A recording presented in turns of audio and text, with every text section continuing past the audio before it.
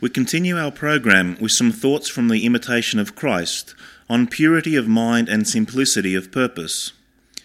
There are two wings that raise a man above earthly things, simplicity and purity. Simplicity must inspire his purpose and purity his affection. Simplicity reaches out after God. Purity discovers and enjoys him. No good deed will prove an obstacle to you if you are inwardly free from uncontrolled desires. And if you are free from uncontrolled desires and seek nothing but the will of God and the good of your neighbour, you will enjoy this inner freedom. If your heart be right, then every created thing will become for you a mirror of life and a book of holy teaching. For there is nothing created so small and mean that it does not reflect the goodness of God. Were you inwardly good and pure, you would see and understand all things clearly and without difficulty.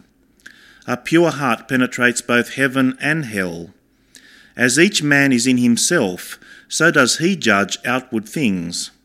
If there is any joy to be had in this world, the pure in heart most surely possess it. And if there is trouble and distress anywhere, the evil conscience most readily experiences it.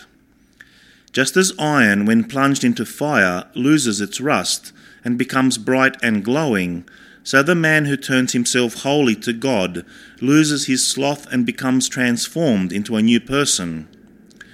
When a man begins to grow dull and lukewarm in spirit, even the smallest labour distresses him, and he eagerly welcomes any worldly comfort.